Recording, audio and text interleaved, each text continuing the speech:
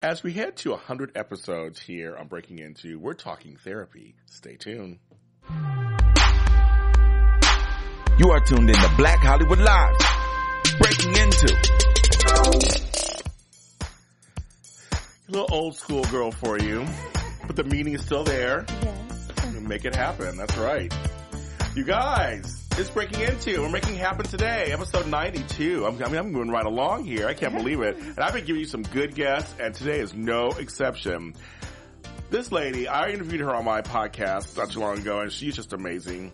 And see, I want to ask you guys out there, when you think about therapy, think about getting help, what do you feel? Do you feel like a stigma there? You shouldn't get help? It means that you think you're feeling crazy? Here's the deal. We're going to talk about why therapy is good for you. And why therapy can help. There's a quote I'm going to read from her first before I introduce her. I just like this quote. I read to her before on my other show. Seeking therapy does not mean you are crazy, weak, or that you do not have faith.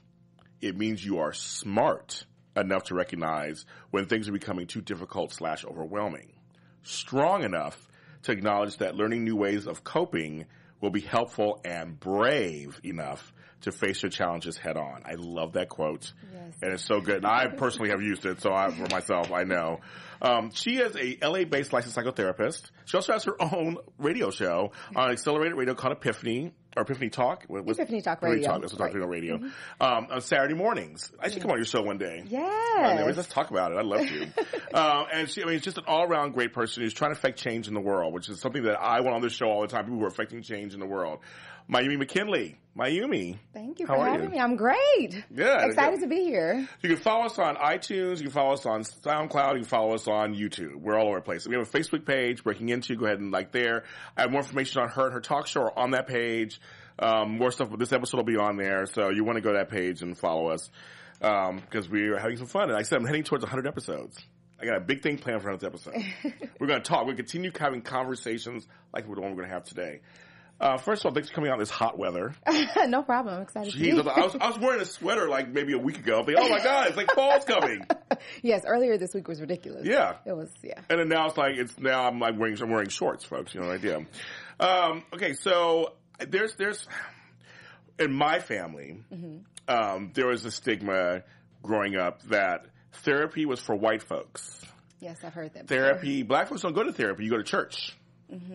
Therapy, it was always a negative connotation. And we're on Black Hollywood Live, so we can talk about this. We can be black. We can be black. Be black for a second. But I mean, there are some cultures who believe that you don't go to therapy for help. You do other things. And that's why I liked your quote where you say, doesn't mean you don't have faith.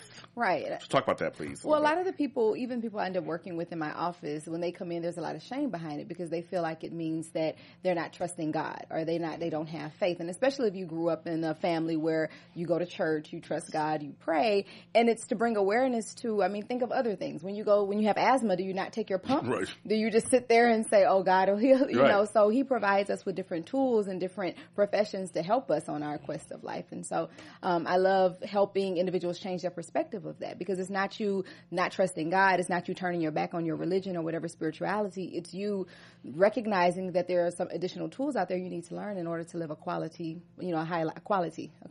I know, I'm glad you said that because as we're saying, yes, you still go to your pastor, you still go to absolutely. your deacons, whatever. You can still do that. But sometimes there are things where you need more help than just a different kind of help. I just want to say more, just a different kind of help. I like the way you framed that, a different kind of help. But I think what happens is when it comes to our emotional health, because it's not something that you can see, it's like this, it's invisible. Your emotional health is invisible versus physical health where if you have your leg in a cast or if you're having heart palpitations or if you're physically showing some type of distress, people are more open to saying you need help. But when it comes to emotional health, because it's kind of an invisible illness, people don't pay attention to it or they're ashamed and they don't recognize it. And I always say, you see little quotes and things, what if we treated our physical health like we treated emotional health? And we need to stop the shame. Yes. Okay, every camera, stop the shame. Stop the shame. There's no shame. There's some things that are going there. I used to be a nurse. So there's some things that are chemical imbalances. There's some things Absolutely. that happen that are just, they're part of you and you have to work. And that's where therapy needs to come in handy. Right. Then there's some things that happen to you in life that bring you down. Absolutely. And sometimes you need more I think more help the better. Whether it's going to your pastor twice a week and going to therapy once a week and having nights out with your friends, like whatever it is that could help you get to manage your mental health. I think there's nothing wrong with that, right? Nothing. I mean, think in every other aspect of our lives. So if you're sick, you go to the doctor. In school, if you need help, you go to tutoring. Right? If you're trying to open a business, you may seek out a business coach, or you may read a self-help book or how to open a business. So those things are okay. But when it comes to your emotional health, the most critical point in order for all these other things to get done, because if your emotional health is not intact, how can you be successful in your job? How can you successfully study or finish school? Yeah. How can you be effective in your families? Be present with your children and your loved ones. If your emotional health is not intact, if you're stressed out, feeling overwhelmed, anxious, or maybe like you said, if you've experienced some type of trauma or loss, how can you be your best self if your emotional health is not, if you're not paying attention to it? I use the analogy because I'm also a certified life coach and a professional organizer. As you know, we talked about that on my other show. I tell people the analogy, like when you're on a plane, they tell you if the oxygen masks fall down, you put on first. It sounds unnatural because you're thinking, no, my child's good. I mean, but that's the whole point. If you don't take care of yourself first, you can't help anybody else. Exactly. Right? And a lot of people don't recognize when the signs are there. Right? So we go through life and usually it takes something that totally knocks you. Either you get extremely, extremely ill, or we have a nervous breakdown, as some people call it. And then it's like, okay, yeah, I need help. Versus paying attention to the signs along the way. Your emotional health impacts your physical health. Migraines, high blood pressure. You're more susceptible to get illness because your immune system is broken down. All of these things work hand in hand. And so I think if we make it more of a general understanding, help people understand how all of these things work together, we'll kind of break that mental stigma and end the taboo around, oh my God, I need therapy. So you think it should be more of a preventative thing? People should just, as things start to happen, oh, maybe I should go and talk to somebody. Yeah. And like we said, go and talk to somebody. Let's say what therapy is not. It's not coming for someone to tell you what to do. Right. No one is coming to tell you what to do with your life. Right. It's an opportunity for insight. It's an opportunity to grow. It's an opportunity for self-discovery. It's an opportunity to break unhealthy patterns or maybe heal from emotional wounds. So why not take advantage of it? Well, let's get real for a second. You bring a point here. What if looking at yourself is hard? I've done it. I know you know. We've all done it. Everybody in the room probably has done it. It's not easy to look at yourself. Absolutely. It's easy to look at someone else and go, you're broken, you're this, you're that, you're that, you're that. Absolutely. To point the mirror and face it back to you is really hard.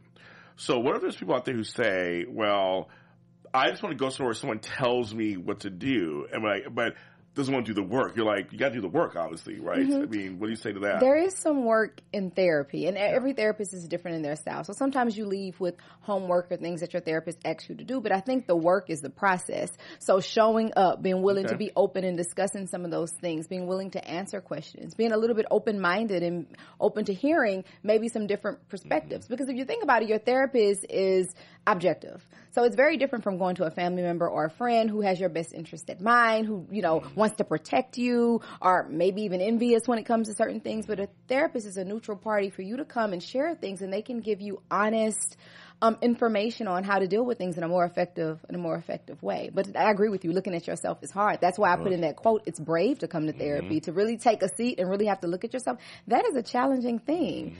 I posted something the other day, one of the reasons you should consider therapy, and it was, well, one, you have to take yourself with you wherever you go. Right? So no matter how far you run, I like that. You can move to different states, Yes. you can move to different relationships and all of this, but you have to take yourself with you wherever you go. And distractions only last so long. So you can only party so much. You can only go out so much. You can only become overly occupied with your kids so much. Distractions only last so long. It's a temporary solution. And so eventually those feelings or those hurts or whatever, those old patterns will eventually come back up again. And so I do it all the time. I said, the other thing that comes up, and I'm sure everything I'm bringing up, I'm sure you've heard, and I just want to get this out because I know people out there looking when they watch this are thinking, well, what about this? I want to answer all the questions for you. Yes, please. That's why Miami's here. She's going to answer all the questions. Well, here's the other part of that: talking to somebody you don't know. For me, I thought that's great. I mean, that means somebody is not involved in the outcome of anything that goes on with me. Right. That's how I look at it. Now, of course, I have some training as a life coach. You learn. Yeah. But when I went to therapy myself, I liked the fact I can go to somebody once a week who wasn't my father, my mother, my sister, my cousin, my auntie, who I could just talk to and I didn't feel the judgment. Yes. So talk about that a little bit. Let's talk about that. You go to somebody who doesn't know you, but that's a good thing. It's a good thing. I mean, like you said, with family members, there are things. I don't know anyone who tells any member of their family everything. Right, yeah. Because you're worried about it coming back up later, or you don't want this person to change their view of them, and you have to see them at Thanksgiving. Yes, exactly. Right? And so we don't bring it up. So I like what you said about it being a neutral place. A lot of people don't want to tell people their business because they're worried of judgment. They're worried of feeling shamed. And in a therapeutic, it is the most judgment-free zone. And the reason it is because I tell people you can never say what you're not going to do. Okay. I like that. I like that. And one thing I tell my clients is, and when I say I've heard it all, I don't mean it in a negative way. No, There's nothing that you can say that I'm going to be, this is a safe place to come. And it sounds so cliche, safe place. Safe place. Right? But the reality of it is, it's a place that you can come and be 100% yourself. Yeah. 100% authentic. You don't have to think ahead of time, oh, what if I say this? You know, you don't have to do all that. You can just come and whatever comes out your mouth comes out your mouth, and you actually can sit there and process that and go through that. So I would say give it a try. But I will say that the therapeutic relationship is important. And I don't want people to give up, because finding someone that you connect with, finding someone that you feel that you have kind of a good vibe and that chemistry is going is really, really important. Give it a couple times, but making sure that you find someone that you can connect with. Cool. So you're suggesting, because I my first therapist I ever had, a shout out to Sherry Coddington, wherever you are, in Sacramento. She helped me out I went through some traumatic stuff, and which I've actually talked about on the show before. I had a violent crime against me, so I had to deal with that, and she was great. We had a great chemistry. And when I say chemistry, I don't mean like that. And we had a great chemistry in terms of we had a give and take. Like, I could talk to her, and I felt like she did listen. I felt like she was fully present. She knew she got to know me a little bit through our sessions, and knew how to respond to me when I throw a roadblock up. When I look back on it, it's like there was a lot of things she did. I was like, oh, that was very mean. You got it. So my question to you is, so you suggest that if there's a therapist, you go a couple times, you don't like them, don't feel it, go somewhere else? Go somewhere else. But there's a difference between avoidance and... So what is the difference? Like, what is that? Okay, so there's a difference between someone making you feel comfortable in sharing information about yourself. And so usually people can pick up with that on the first session or two. The reason I say give it a couple times is because the first session could be your awkwardness, the fact that you're in a new place, things of that nature. But it is eventually by the third session, third session, there should be a click. Yes. Something that's like, okay, yes, I can be myself. I can be myself with this person. Avoidance is more so finding reasons why. Yes. So there's a difference between walking out of a session and saying, you know what, I didn't really feel the connection there. I was like, I still didn't feel it. And coming up with, well, the couch wasn't that soft. Well, her office wasn't that neat, or his office wasn't that neat, right. Or the parking situation is just are they too old, or that, Yes. So if you're finding yourself trying to come up with reasons why you should not go, then that's a cue that you may be doing more avoiding. That's good. That's good. Let's talk about you a little bit. So we'll go back to some more questions, but I'll get to you. So now let's talk about where did you come from? Where did I come from? Well, yes. I'm originally from Baton Rouge, Louisiana. That's right, Louisiana. South, yes. Yes. And so I got my undergrad from Xavier University in New Orleans, and after I graduated, I was like, I'm moving to Miami, New York, or LA. I'm just gonna go. At this point, had you ever visited any of the places? I didn't get to visit Miami, New York, but I visited LA. Okay. And so I was like, yeah, I can do this palm trees in this weather.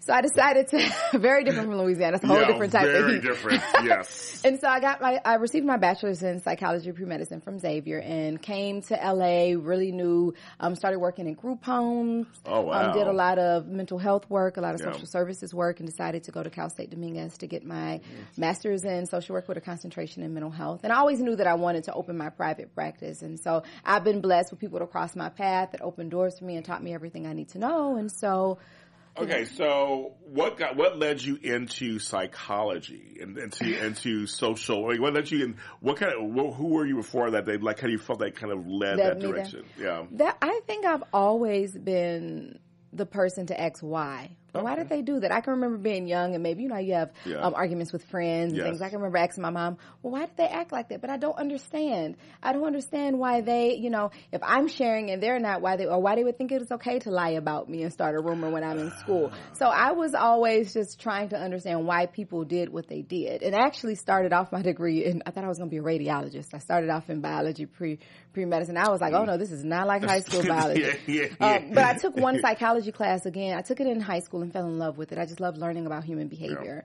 And then went to college and took a psychology class, and I was like, this is it, and the rest is history. Do you feel like it's a calling? I do feel like it's a calling. And even when I work with my clients in terms of how comfortable they feel in the session and how natural, it kind of comes about, I do believe I've been blessed, and that's kind of my gift, and I'm just trying to walk in my purpose. And Okay, that's what she said. Walk in her purpose. I'm not going to go to church on you. Oh, well, you can, girl. You can. I love it. Please take me there. There's Drop a thing me called off. purpose, and when you're walking in it, it's amazing. But no, I really love what I do. I feel so fortunate to be blessed with the opportunity to be able to influence and change lives. It really is my passion. I enjoy it. But and that's just for a second, folks out there, because I always encourage everybody out there to be who you are and find, open your ears and your mind, your heart to find your career and find what you want to do. So I love what I do too. Isn't it amazing when you find what you love to do? Yes. We've all had jobs we didn't like and things like that before. Like that's my stomach hurts. Like literally, it hurts every day going to this job for a year. I had to walk 8 blocks in San Francisco in those harsh, foggy mornings. 8 blocks. Every block, my stomach got worse and worse. When I quit that job, I almost cussed. I crap you not. Literally an hour later, my stomach stopped hurting when I gave notice. Wow. They say trust your gut. Trust your gut. Yes. But now I've been 9 years doing what I'm doing now in entertainment organization. My stomach doesn't hurt. I love it. Yes. So that's kind of my story. When I found what I liked, and I always connected, even right out of undergraduate, working with the clients. It was just I could watch them working with other people, and no judgment to them at all. But it was just a connection that I've had, and I enjoy doing it. And so it's not work when you enjoy it.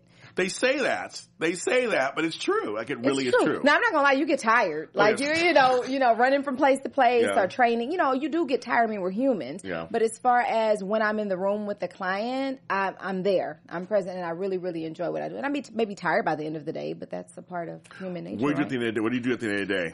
What are my coping skills? How do I decompress? Yes, exactly. You already know the question. You know the question I'm asking you, yes. I try to leave work at work. Or I do leave work at work. I'm not going to say that clients don't cross my mind when I'm at home, but, with training and things of that nature, it's really, I can't be an effective therapist if I'm taking all of it home with me. So on my drive home, I usually listening to really slow music or some favorite, some of my favorite. Who are some people you like to listen to?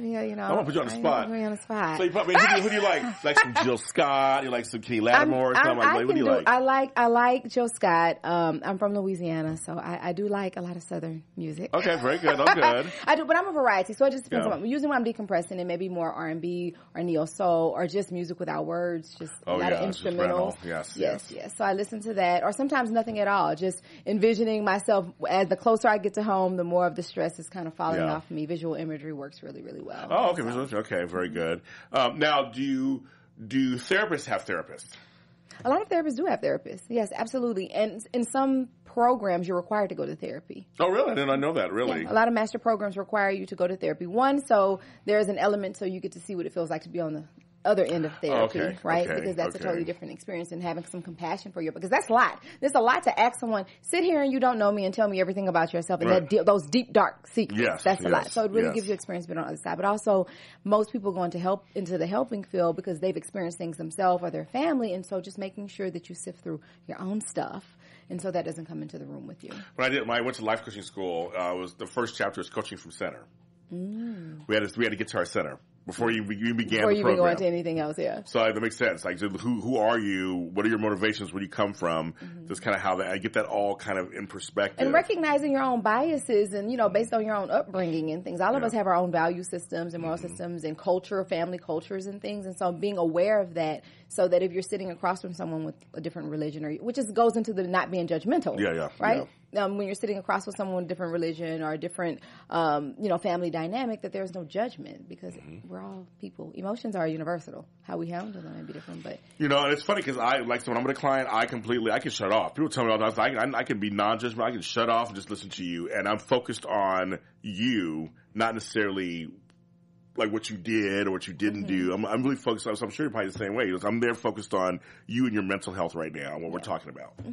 And there's no judgment, because it's not you that would be the issue. It's you tell me a goal, and your behaviors is what I'm looking at, because if the goal is peace or clarity or reducing anxiety, then your behaviors and everything you choose to do and think has to line up with that. And so the goal is to get you to that place. And so I don't have to be judgmental. I can just simply say, this may be helpful, this may not be helpful, but I'm not here to tell you what to do. You're going to do, because when you walk out the door, you're going to do whatever you want to do anyway. Exactly. I just want you to be aware of how it impacts your emotional health. And so the goal is to a question I was asked, and I think it's a legitimate question. There are some dumb questions, but this one isn't dumb. I thought this. No, that's a judgment. There are no dumb questions. It is totally judgmental. There's some dumb questions in it. Some questions like that is dumb. No, I would never say that, of course. No, but this is a question I've gotten that I've gotten several times. That I thought is very interesting because it comes up in massage world. It comes up in certain worlds. Should men have men, women have women in terms of therapy? Should it be same sex? Should it be different gender? Like what do you think? I mean, people talk about this one. Like, well, I'm a man. Should I get a male therapist? That's a matter of personal preference. Yeah. It won't make a difference. It's not like if you're a male therapist and you go to a female therapist that's going to totally, we're all trained. The information is the same. It's no different than going to a male doctor and a female doctor. They're all going to treat your cold the same way. And it's the same thing. It's really a personal preference. You have people based on traumas in their past or maybe, traumas in their past. Maybe if they had a traumatic experience with a man, they may want a woman, or with a woman, they may want a man. And so it's just all preference. But definitely when it comes to age and man or woman and things of that nature, that necessarily doesn't matter. That's what I think. It's what you're comfortable with. Yeah, it's what you're comfortable with. But I've gotten that question to me. So no, but it's a good question because you have a lot of men. I mean, I've sat with, for example, I had a client who was a black male and he came in and I can appreciate his honesty. He was just like, I just don't think you would be able to understand what I'm going through from a black male perspective. And we got to actually talk about it, which was healthy in and of itself. Okay, good. But if he was more comfortable with being with a black male, then that's totally okay. So I gave him the referrals because the important part is your therapeutic process. You need to be comfortable in the room. And so let's talk about that, and I can give you insight on why that may not make a difference. But if you're more comfortable, you're not going to be comfortable sharing certain things with me, then you need to go to someone that you're comfortable with. That's true. I mean, I like exactly. that. I like that. It's like, yeah, you don't want anything impeding your progress. Exactly. Right? Nothing. Exactly. Nothing. When you come out, you want to make sure that's like you. I'm goal focused. That's the goal is you want this goal. I want to help you see if we can get you there. Mm-hmm. And really anything in the way that's kind of blocking or any added blockers. Right. You reaching your success. Yeah. Yeah. So you get there. So I think it's great. Now, how did you get into the radio thing? Like, how did that happen for you? With radio. I mean, that's great. Well, I was working as a psychotherapist and a friend of a friend. This is how small world, right? I had two now friends of mine who had their own radio talk show, and they were talking about real issues from relationships. They both were using their personal stories as an avenue to help other people, and they asked me to come on to talk about relationships.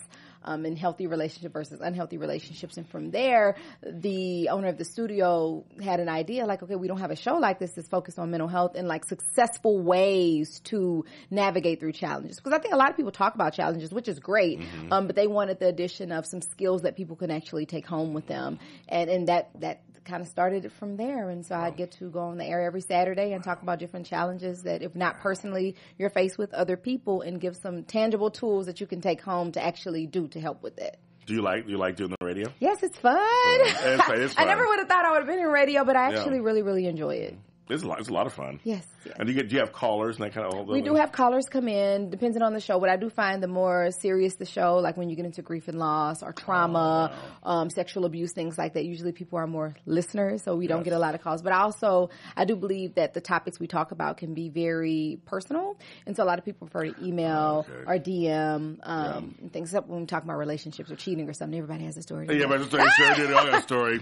Leave names out. Leave names out. Right, exactly. Don't say. And when so-and-so did what Timmy Doran, I'm like, don't name it. Who happens to live on this street over here. Exactly. Here's their Facebook and Twitter handles. Yeah. Right. Mm-hmm. But a lot of times people prefer to email or DM the questions and things, and then I answer them on the air. Wow. Well, I thought of you recently because I went through grief and loss recently. I lost my grandmother, my dog. All within days of each other, my sister-in-law. In 1 week, I lost 4 people and a dog. Wow. And so my family's been going through it for the last couple of months. This is in August. Mm-hmm. And it's funny because, there's some things, when it comes to grief and loss, how do you, because I've dealt with it on the downsizing side. After someone has died, they call an organizer to come in to, take care of the house and the goods. Mm-hmm. And you have to really gingerly take care of things and how you phrase things. How is it as a therapist when someone's going through grief and loss and they come to you? How do you handle that? Me personally, or just in general, helping them? In both. Like how do you handle it professionally and personally? Well, professionally, I think after I explain to individuals the 5 stages of grief that we often go through, which are first is the denial. There's the bargaining. Oh Lord, if you bring such and such back, my mom back, my grandmother back, then I promise I'll go to church every Sunday. Yes, I promise I will. I'll call her every weekend. There's the bargaining. There's depression. There's anger, and then there's acceptance. And these don't go in any order. We usually kind of float back and forth a few times before we get to acceptance. And usually when I bring that to individuals' awareness, they're able to normalize and like, oh, that's why. Because most times you feel like you're going crazy. You're losing everything. Why am I feeling this way? You have all these thoughts going through. You're crying one minute. You're smiling. You understand one minute because this is a fact of life. And, God doesn't make mistakes or whatever your religious belief is. And then on the other hand, you're truly missing this person. Yes. So a lot of people feel all over the place. Yeah. And so when I bring to awareness those 5 stages of grief, it usually helps people with normalize. Like, okay, I'm going through this stage. Okay, that makes sense. And it normalizes it. But also just bringing awareness to the fact that everybody grieves in different ways. Usually the first question I get is, how long is this going to take? Because I'm tired of feeling like this. Is it like 1 week, 2 months, 3 months? And what I will say is everybody's different because I don't think you get over it. You become adjusted to life without the person present. Right? You just become adjusted to life without the person present. And how do you have the memory and hold that memory of when the person was here while at the same time move forward? Because there's a lot of guilt that comes with that, especially a lot of people feel guilty. I've had people say that I feel guilty when I'm happy. I shouldn't be happy because if I'm happy, somehow I'm dishonoring this person. And bringing a normalcy, would that person want you to walk around sad and upset or, not living life because they weren't here? So it's really just a process of wrapping your head around that all of these things are okay and allowing yourself to feel whatever it is that day. And walking through that. My brother died last year too. I had a lot of loss recently. Oh, wow. He died the age I am now. Okay. So there was a weird thing. I had a birthday this year. It's like, okay, I'm turning his age. It's really interesting. That happened a lot. It meant a lot. And it was like, and he's not able to, he won't be able to do any of these things anymore, but I can continue it. That's why I kind of came to the acceptance part, because I went through all those stages. Right. But that was when I was like, ooh, I'm 48. I'm the age he passed away. He had a heart attack and then passed away. And I'm like, well, I guess I can continue. I guess I'll just continue things and I'll just, put him in his honor and just try to do them. And so you reframed it to a more positive, like I'm living longer so I can honor him by living my life to the fullest, right? Which is a positive way of thinking about it, because some people think the opposite, like, oh, it's not fair. Oh, I went through that, yeah. And why bother? Right. And the thing is, you allow yourself to have those emotions. The important thing is not to stay there. You don't beat yourself up for being there. If you have guilt, because the person passed and they're no longer here, that's normal part. Feelings can't be right or wrong. I like that. Feelings cannot be right or wrong. They just are. Where people get into trouble is what we do with the feelings. Right? You can be angry. That's totally okay. Right. Can you punch somebody out when you're angry? That's no. Yeah, it's not good. So just allowing yourself to have those feelings, but you don't want to live there. And usually people live in two extremes. Either they're stuck there and living there, or they're totally avoiding it. Right? As opposed to, you can acknowledge the feeling of sadness and missing your brother, for example, or missing your aunt or whomever it may be, for example, and still at the same time live your life. Those things can coexist, and oftentimes we feel like we have to choose. That's very true. And I think therapy would help you go through that. See, I don't tie it all back together. But no, that's true, because you do feel, you said something earlier, which totally was my life. I'm happy one day I'm getting great news professionally. I got that interview I wanted. Oh my God. And then later on that day, I get news my brother died or this happened and it's that whole schizophrenic kind of feeling. Like you're going crazy. Like I'm happy about this, but I'm sad about that, or I'm missing my aunt, or I'm missing, it's just like all this stuff going on. Yes. But life goes on. It goes on, right? It goes on.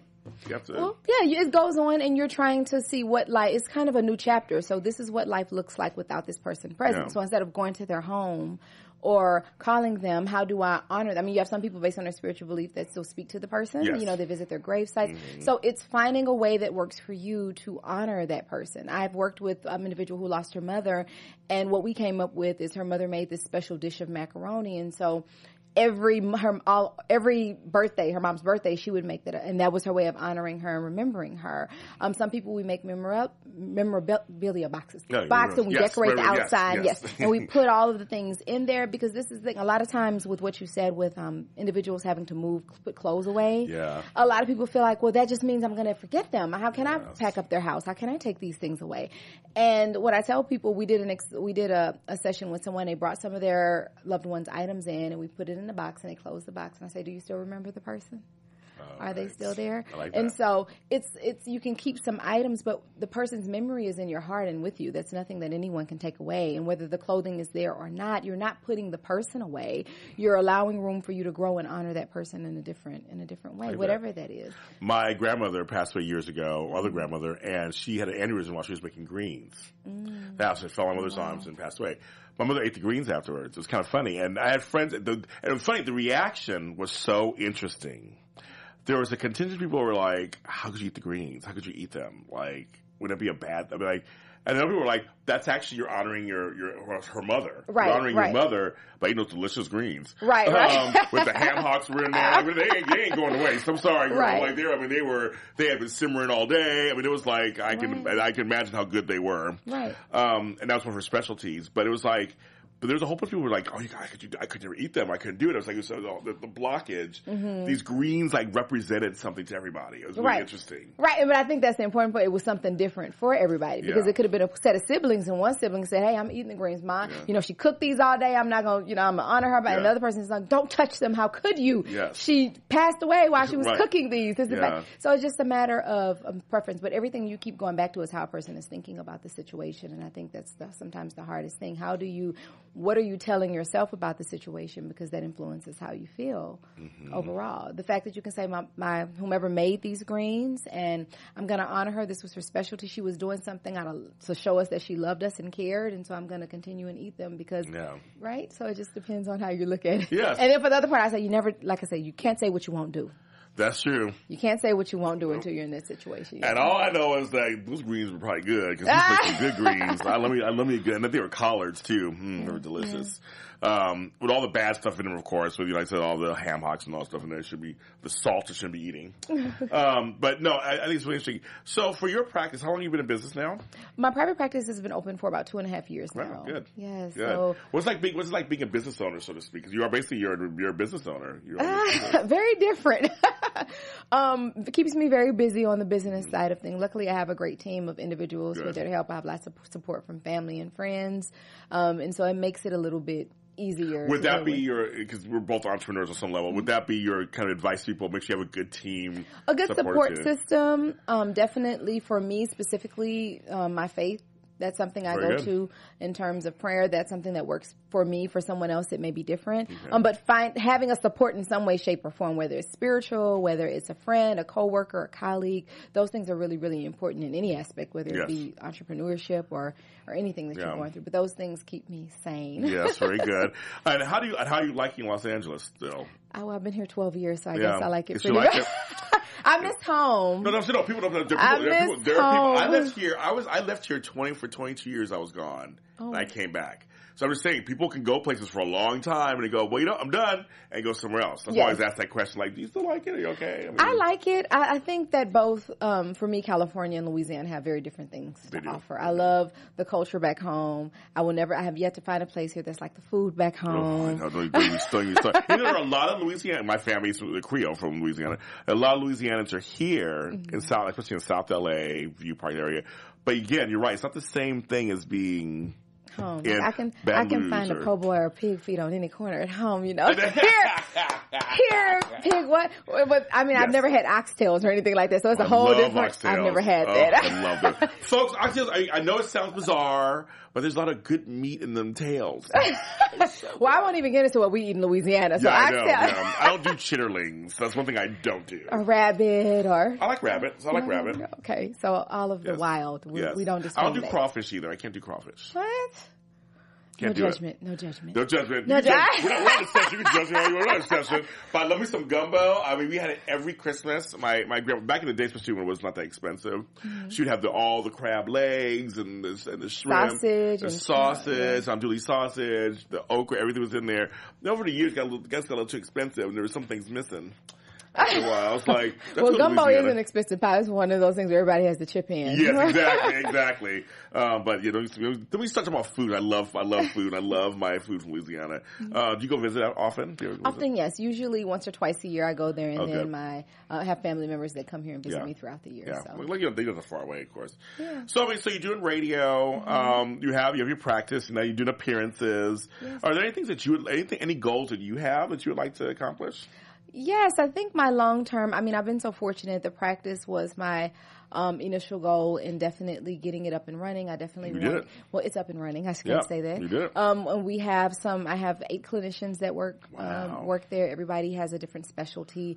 And so for me personally, I think my next step, I do some magazine articles where Hope Magazine is a magazine I write for, where people ask questions and I do articles on it. So just spreading the knowledge. That's as many ways as I can. So speaking engagements, also in writing and magazine articles, just to break the stigma associated with mental health, because it's something that we need. Get her. Yes. My long-term goal is I want to have my own talk show.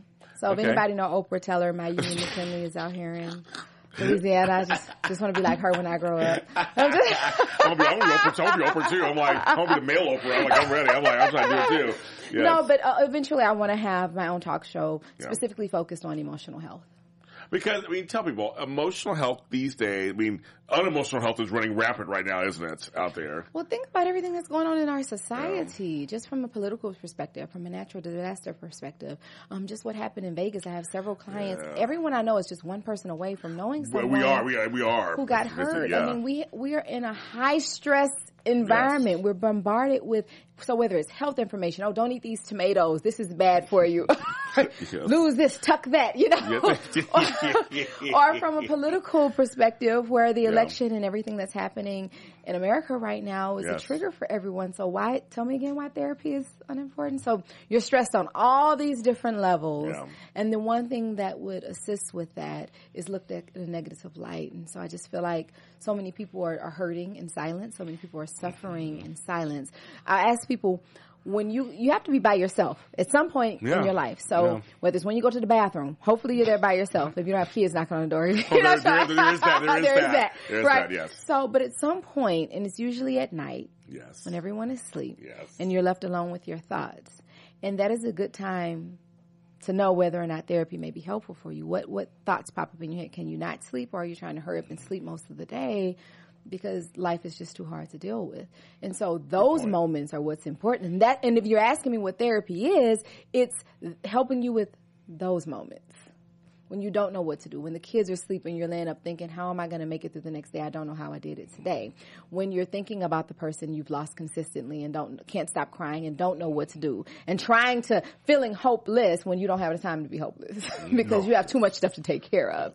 Or the motivation is dropping, or no one else knows that you cry yourself to sleep every night, or no one else knows that you have severe anxiety when it comes to certain things, or you're 1 minute away from giving up, right? And so it's those moments. And so when you talk about therapy, it's to help you through that.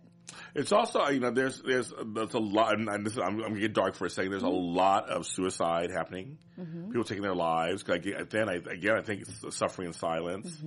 The shame of going through to get help, to speak out loud. We need to get that. We need to stop that. Suicide is not the answer. And maybe if something we're able to get help and there's no stigma with it. If we did more work like that out there for people. Right. And where you can start is when someone shares with you they're in therapy, what do you say? Is it, oh, what's wrong with you? Are you going crazy? Oh, I don't have problems like that, How negative is that? And you're right, there is a lot of suicide from really, really young kids. Yes. It's like 6 years old. I know. A while back, a couple months back, the kid who hung himself because he was being bullied at school. All the way through retirement age. And when you think of depression, the elderly have one of the highest percentage of depression than most other populations, and so this is something that affects us all. So and mental health is great. We have celebrities killing themselves. Several rock musicians, Chester Bennington and also Chris Cornell, they've killed themselves. I mean, this is not just a one type of people's thing. It's not a one type of people. Well, this is the thing with mental health. It's not one type of people. It's not one religion. It's everyone. Feelings are universal. You can go to any part of the country and tell when someone's sad.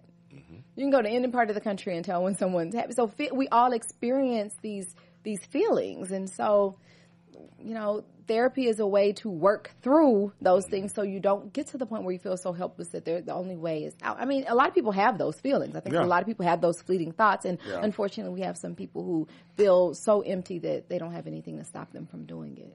Well, I've gotten therapy in the past, so it's helped me out because I've had those thoughts here and there over various things that happened to me, and I got therapy and it helped me. Yeah. I'm a full advocate for therapy. And I think you saying that just breaks stigma because men go to therapy. Men go to therapy, and all my fans out there, followers who follow me, James Lott Jr. has been to therapy several times in his life, and it's helped him out. Yes. I mean, just amazingly. I'd be in a whole different place if I hadn't gotten help. I mean, what can hurt? What can it hurt? Yeah. Right? You spend more money on television, so, I spend more money on food and drinks. All the drinks that you're doing to deal with. Yeah, exactly.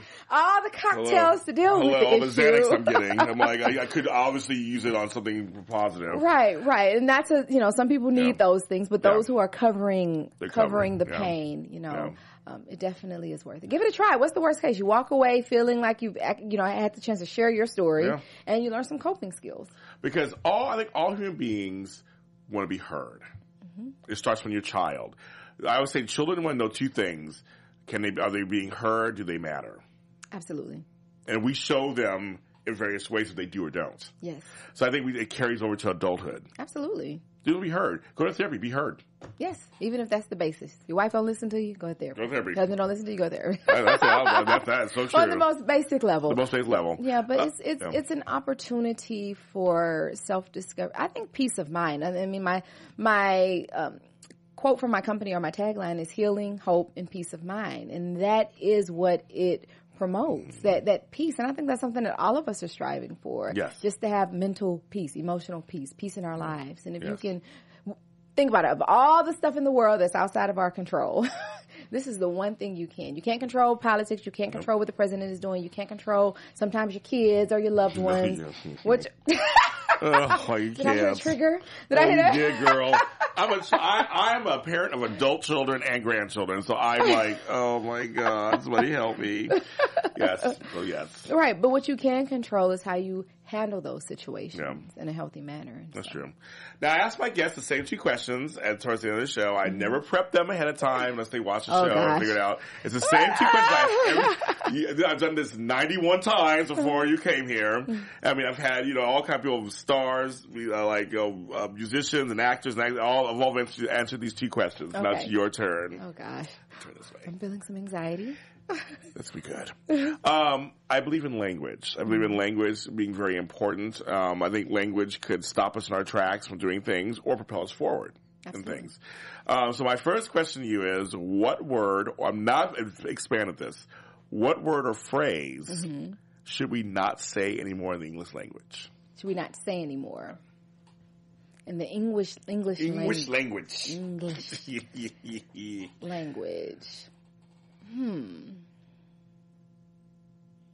What comes to mind for you? If I were to be honest, the first two things that came to mind was, I don't care and it doesn't matter. Ooh, that's good. That's okay. I don't care, one phrase. It doesn't matter, one phrase. What does that bring up for you when you hear those? When I think of society in general, people say, I don't care what's going on in other parts of the world. It's too much to deal with. It doesn't affect me, especially with everything that's happening just in terms of our society, in terms of race and it's just everything that's going on. Saying I don't care does not help. One, help the issue, and two, you do because it impacts you indirectly. And so I think I don't care is kind of like fear of everything and run. And so it's just a way that a wall that people throw up to protect themselves. I like that. So. And now on the converse of that, what word or phrase should we say more of? The first two things that came to mind was I love you and I do care. God, I do care. That's a first. I like that. I love you, which I always think is saying that is very underrated, I think. Mm-hmm. And I know a lot of folks who don't hear it from anybody. Absolutely. I know a lot of families. If you think culturally, I mean, there are a lot of families. It's not good or bad or right or wrong. Right. When I ask people, how do you express love in your family? Do you say it? No, that's awkward. Right. I say to my mom, every time I get the phone with her, I say it to her. I reach out to her 5 times that day. I'm like, I love you too, bye. Mm-hmm. I say it every single time. Yeah, yeah. So I love you just because with so much happening in the world in general, and with our lives getting so busy, I don't think we take the time to really let people know how important they are to us. Even if it's friends. I called one of my coworkers the other day, close to call her a friend of mine. I've known her for years. And I said, she said, oh, you call her? I said, I was just calling to let you know that I really appreciate you, because when I talk to you, you really listen and you motivate me. And she was like, oh, I never got that call before, but okay, thank you. But it's really taking the time out to let people know they matter. Because when it goes to suicide and all this stuff, it's because, and tons of people show up at their funerals, and it's like, yes, exactly. Right? Exactly. So, I love you, and I do care. And I do care about whatever it is, what's going on in our world, how it impacts my neighbor, how it impacts my loved ones, what you're going through. And I think it's underrated because just because it's not important to you doesn't mean that it's not important. Right? So you could be caring about something I think is totally ridiculous. Maybe they don't have chocolate ice cream now. I don't know. But at the same time, if that's something that's impacting you, or when it comes to relationships, that's usually, why are you worried about that? Yeah. But I do care about how it impacts you. So I think if we could focus on those two things, then it'll definitely change the way we communicate with one another and how we respect one another and our overall, we need more love in the world. We do need more love in the world. We need more love. I totally agree with that. I think there's nothing wrong with wanting more love. I think there's nothing wrong with that. Saying the word love, saying it, I have no problem with that. Absolutely, I agree. Thanks for being on the show. Thank you for having me. This was fun. You are lovely. Now tell folks if they want to listen to your radio show or talk to you online. Where can they find you? In that camera, tell where they can find you.